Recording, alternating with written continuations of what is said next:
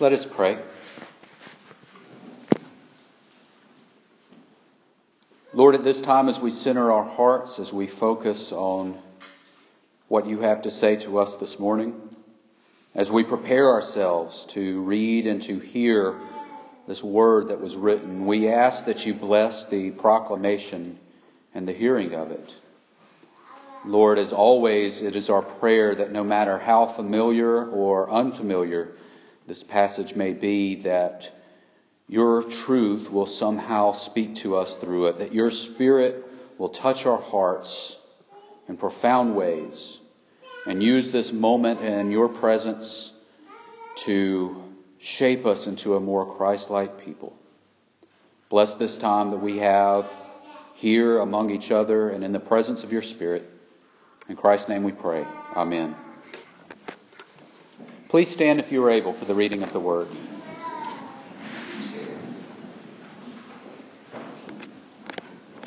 Our scripture this morning comes from 1 Samuel chapter 17, verses 19 through 49. Now Saul and they and all the men of Israel were in the valley of Elah fighting with the Philistines. And David rose early in the morning and left the sheep with the keeper and took the provisions and went, as Jesse had commanded him. And he came to the encampment as the host was going out to the battle line, shouting the war cry. And Israel and the Philistines drew up for battle, army against army. And David left the things in charge of the keeper of the baggage and ran to the ranks and went and greeted his brothers. As he talked with them, behold, the champion, the Philistine of Gath, Goliath by name, came up out of the ranks of the Philistines and spoke the same words as before. And David heard him. All the men of Israel, when they saw the man, fled from him and were much afraid. And the men of Israel said, Have you seen this man who has come up? Surely he has come up to defy Israel. And the king will enrich the man who kills him with great riches, and will give him his daughter, and make his father's house free in Israel. And David said to the men who stood by him, What shall be done for the man who kills the Philistine and takes away the reproach from Israel? For who is this uncircumcised Philistine that he should defy the armies of the living God? And the people answered him in the same way, So shall it be done to the man who kills him. Now Eliab, his eldest brother, heard when he spoke to the men, and Eliab's anger was kindled against David, and he said, Why have you come down? And with whom have you left those few sheep in the wilderness? I know your presumption and the evil of your heart, for you have come down to see the battle. And David said, What have I done now?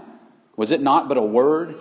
And he turned away from him toward another, and spoke in the same way, and the people answered him again as before. When the words that David spoke were heard, they repeated them before Saul, and he sent for him. And David said to Saul, Let no man's heart fail because of him. Your servant will go and fight this Philistine. And Saul said to David, You're not able to go against this Philistine to fight with him, for you are but a youth, and he has been a man of war from his youth. But David said to Saul, Your servant used to keep sheep for his father, and when there came a lion or a bear and took a lamb from the flock, I went after him and struck him and delivered it out of his mouth. And if he rose against me, I caught him by his beard and struck him and killed him. Your servant has struck down both lions and bears, and this uncircumcised Philistine shall be like one of them, for he has defiled the armies of the living God. And David said, The Lord who delivered me from the paw of the lion and from the paw of the bear will deliver me from the hand of the Philistine. And Saul said to David, Go, and the Lord be with you. Then Saul clothed David with his armor. He put a helmet of bronze on his head and clothed him with a coat of mail. And David strapped his sword over his armor. And he tried in vain to go, for he had not tested them. Then David said to Saul, I cannot go with these, for I have not tested them. So David put them off. Then he took his staff in his hand and chose 5 smooth stones from the brook and put them in his shepherd's pouch. His sling was in his hand, and he approached the Philistine. And the Philistine moved forward and came near to David with his shield bearer in front of him. And when the Philistine looked and saw David, he disdained him, for he was but a youth, ruddy and handsome in appearance. And the Philistine said to David, Am I a dog that you come to me with sticks? And the Philistine cursed David by his gods. The Philistine said to David, Come to me, and I will give your flesh to the birds of the air and to the beasts of the field. Then David said to the Philistine, "You come to me with a sword and with a spear and with a javelin, but I come to you in the name of the Lord of hosts, the God of the armies of Israel, whom you have defiled. This day the Lord will deliver you into my hand, and I will strike you down and cut off your head. And I will give the dead bodies of the host of the Philistines this day to the birds of the air and to the wild beasts of the earth, that all earth may know that there is a God in Israel, and that all assembly may know that the Lord saves not with sword and spear, for the battle is the Lord's, and he will give you into our hand." When the Philistine arose and came near and drew to meet David, David ran quickly toward the battle line to meet the Philistine.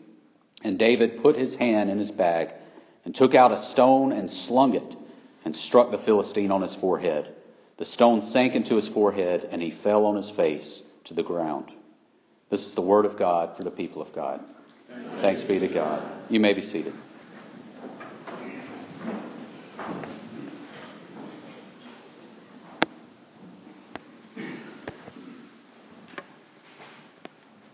I know that was a long passage, and I'm sorry that you had to stand up for all of it, but it's such a good story, isn't it? I mean, it's a great one. There's a reason why that is one of the most famous stories in the Bible. It's just through and through. It is a wonderful, wonderful story.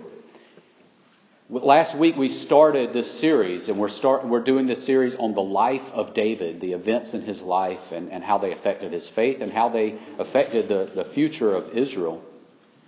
And as I said last week, the challenge with that is familiarity.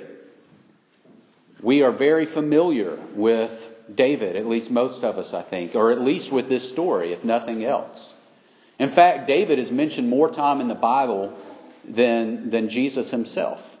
So the challenge is, how do we approach these stories of David? How do we approach David's life with fresh eyes, with a fresh heart, ready to receive something new? And this story certainly brings that challenge because we're so familiar with it. In fact, I would say that this story was probably the biggest story of my own childhood. When I was a kid, I had many children's Bibles, with the illustrations and the big letters, and they're all paraphrased, of course. But my favorite thing to do whenever I got a new one was to turn right to David and Goliath and see how that story was told in that book. Because it's the same story, but it's a different version of it or a different take on it with different pictures in every book. So I love to do that. I was probably a strange kid because while most kids were playing with action heroes that were, G.I. Joes or He-Man or whatever, I had a David and Goliath action figure set. When I would play in the swimming pool with my dad, we had this game where I would pretend to sling a stone at him and he was Goliath, and then he would fall on me and it'd make a great big splash. When I was in the backyard, I would quote, "You come to me with sword and spear, but I come to you at the name of the Lord." And I would put this little rock in a belt and twirl it around and try not to break any windows and throw it at a tree. And one day I thought, I'm really going to teach that Goliath a lesson today. And so I picked up this rock. It was more like a boulder. It was about the size of my head. The size my head is now, not as a child. But I took this huge rock and balanced it on this little belt. And I tried to do like this and swing it around. And it went flying up in the air and it came down on my toe and knocked my big toenail off. So my commitment to this story as a child was deep. I loved this story. I think most people know this story. It's in our culture. Whenever you see an underdog defeat somebody that they're not supposed to in the sporting world or something like that, people always say it's a David and Goliath story. It's very familiar to us. It's what David is best known for to most people. But what's important and what I want to talk about today is it's not all that he's known for. Now, if this was the only thing significant that David did in his whole life, that would have been okay. It still would have been a great story in the Bible. It still would have made it into Scripture, and we would still be talking about his faith and how God provided for David and saw David through. But it's not all there is to David. Last week we talked about his anointing and how God sought him out and said, that guy has the heart that the future king of Israel needs. That guy is in a deep relationship with me. And that's why David's life was so much more than this one story. David was not what we call a one-hit wonder. A one-hit wonder, if you don't know, is a term used in music for a band or a musician who has one big popular song and then they never really do anything else. I'm sure you know some one-hit wonders. Achy Breaky Heart, the Macarena, Everyone Was Kung Fu Fighting. There's a lot of those songs where somebody hits it big, they get in the charts, they get this moment of wonderful notoriety for this one thing that they've done, and then it just kind of fizzles out. And it's not just in music, we see it in other areas of life too. We certainly see it in the sports world. James Buster Douglas was someone that Mike Tyson was supposed to knock out. Just another guy Mike Tyson was supposed to knock out. And he knocked out Mike Tyson and took away the heavyweight championship. And then he lost it a few months later to Evander Holyfield. Never to regain it, never to have a really significant fighting career after that, and went back to becoming a brick mason. He was a one-hit wonder, known for one great thing, and it was a great thing that he did, but there was nothing else to it. Now, the phenomenon of one-hit wonders, especially in music, it came about in the 1950s. When you had these artists like Chuck Berry and Little Richard, and they had these hits, they had this new kind of music that really appealed to people. And so then you had these other guys who were not teenagers, they were older, they were entrepreneurs, they were businessmen, and they said, I could make a lot of money with that. And so what they would do is they would pick out somebody who was attractive, who was talented, who could really get the girls to scream or whatever it was. And they would write a song for that person. And they would produce that record. And this song had a formula. It would be an intro that was no longer than 5 seconds. A verse that was no longer than 20 seconds. And by 30 seconds into the song, you're in the chorus, which is the hook. And of course, that couldn't last too long either. And it had to be on a familiar chord progression so that everybody would know it. It had to be at a moderate pace, about 120 beats per minute. There was a strict formula to writing a hit. And once you wrote one, you could find the person to present it. And they would be a flash in the pan. It would be a sugar high. Everybody would love that hit and that person for a limited time. And then that was it. It was based on a formula. David was more than a one-hit wonder because he did not stick to a formula. Saul tried to give him a formula. Saul said, here, take this helmet, take this shield, take this coat of mail. This is what all my soldiers wear. Use this sword. If you're going out to fight in place of my soldiers, you're going to dress like one of my soldiers. And David put it on and it didn't fit. It didn't work for him. And he said, I can't do this. This is not what God would have me do. I have not tested this armor. It's uncomfortable for me. This formula does not work for what God is calling me to do. David did not fit the mold. He was special. He had a very unique relationship with God. His faith was not a one-size-fits-all. He was going in the direction that God was specifically calling him to go. Now, a lot of times with us, we take a sort of one-size-fits-all approach to our faith. We say, read this scripture, pray this prayer, be here at this place, do that, and then you will have faith. And then once you have that faith, then read this scripture, pray this prayer, sing these songs, and then you will be able to be the Christian God wants you to be. And we try to put it all in a box. The thing is, a relationship with Jesus Christ, a relationship with God does not fit in a box. It is unique and it is special.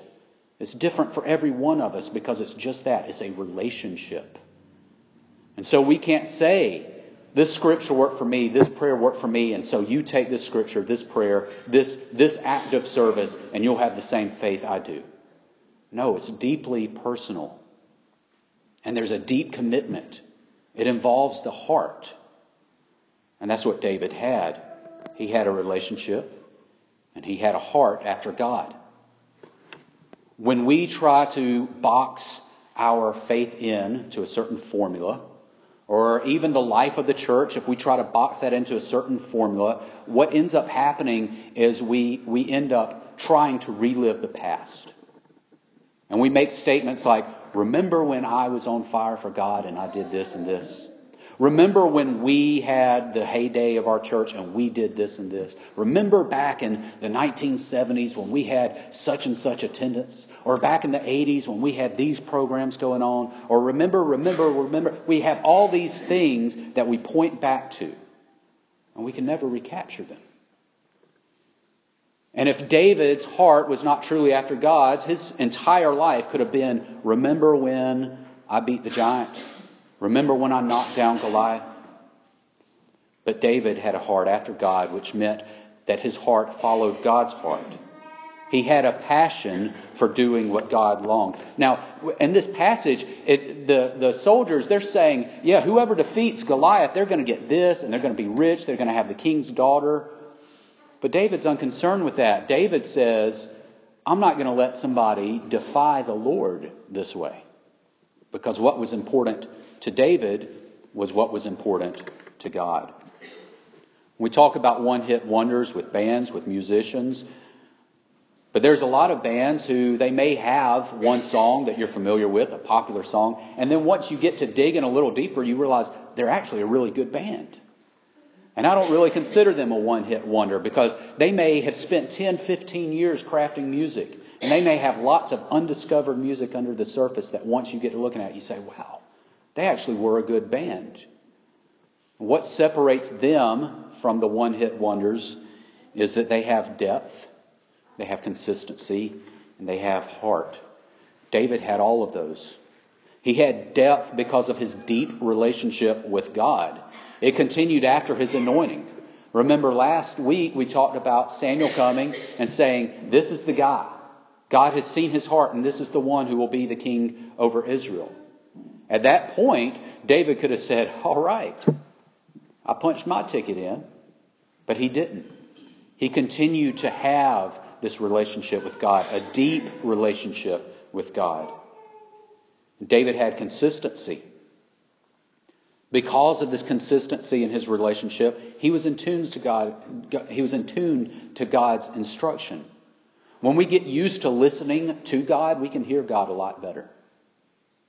David's dad said, go out there and take your brother some food. That was man's instruction. Go out there and take your brothers some food. And when David went out there, he heard God telling him to do something else. And it was that consistency, that deep developed relationship that allowed him to hear God steering him somewhere else. And then, of course, David had heart. Just as we said last week, David's heart belonged to God. And David's heart followed God's heart. And I think it's ironic, you look at this passage, his brother is saying, there is evil in your heart. His brother, who was too cowardly to fight the giant, is telling David, there is evil in your heart. After God has looked and said, this guy's got the right kind of heart. David's heart followed God. There are two ways to pursue excellence in life.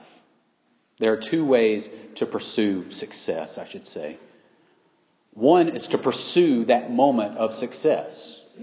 To say, that is my goal, that is the thing I want to do, and that's what I'm shooting for, and you pursue that moment. The other way to have success is to pursue a successful life. To pursue a life of excellence. And then you will have a series of successful moments and victories because that becomes your pursuit. The difference is in comparing Mark Rippon to Tom Brady. And I know I've used Tom Brady as examples before. You'll have to bear with me. It's him or Nick Saban, so y'all take your pick. I'll go with Tom Brady in this crowd. I see the thumbs up back there. All right, so Mark Ripken was an NFL quarterback in the early 90s who never really did much of anything, but he was the quarterback for the Washington Redskins that beat the Buffalo Bills in the Super Bowl and then never really did anything else. Now, Mark Rippon is a Super Bowl winning quarterback. But that one moment of success defined his career. And it wasn't long after that he was washed up. He was done. Tom Brady has won 5 Super Bowls, more than any other quarterback. And at the beginning of this season, when a reporter asked him, which one is your favorite? His response was, the next one. You see, the pursuit of excellence, the pursuit of sustained success is different than the pursuit of a successful moment. And that's what David teaches us. David could have said, this is the one thing God has laid out for me to do with my life, and I'm going to do it. And then that could have been it. But David's heart and his relationship with God was so much so that he wasn't going to be defined by one moment. This was just one more victory along the way because he was pursuing God. For the church, what do we pursue? Do we pursue flares of success? Do we look at something that we've done, pat ourselves on the back and say, okay, we did something good? Or do we want to be on a journey that is a lifelong pursuit of victory? Do we want to be pursuing all that God has to offer us and all that God is challenging us to do day in and day out? David's defeat of Goliath was a wonderful moment in his life. It was a wonderful moment in the history of Israel. And it's a wonderful testimony of what faith in God can produce. But it wasn't just a one-time flare of success. It was an accomplishment that came about because of a sustained commitment to God and because of a pure heart that wanted to follow God wherever he led. David was unafraid to break the mold. He was unafraid to go against the formula and simply go where God led him. We can do the same. We can develop deep, committed, heartfelt relationships with God that will lead to not just one moment of success, but a lifetime of victory. The God we serve is mighty and powerful and strong. And if we're deeply committed to pursuing Him, we will be pursuing excellence in the process. The story of our faith, the story of our church, should never end with the words, remember when. That's not what God intended. God wants our story to be a lifelong testimony of His power. Let us pray. Lord, we confess before you that there are times where we have fallen back on past successes, past achievements, and we've sort of rested on those. And we ask for your forgiveness in doing that. We ask that you give us instead hearts that chase after your heart. Give us the desire, the longing to be in a deep and committed relationship with you so that we can hear your voice consistently. That we can go where you lead, not in pursuit of one successful moment, not in pursuit of flares of success, but in pursuit of excellence, which is your calling for the church. Help us to become holy as you are holy. Help us to become all that you long for us to be. And help us to make a lifelong journey towards that. We pray these things in the holy name of your Son, Jesus Christ. Amen. Our hymn of invitation this morning is, O God, our help in ages past. It's in your United Methodist hymnal. It's hymn number 117. If you've made a decision of any type today, I encourage you to come forward and share that with us. As always, the altar is open for anyone who wishes to come forward and spend some time in prayer with God. Please stand if you are able and join us in singing hymn number 117.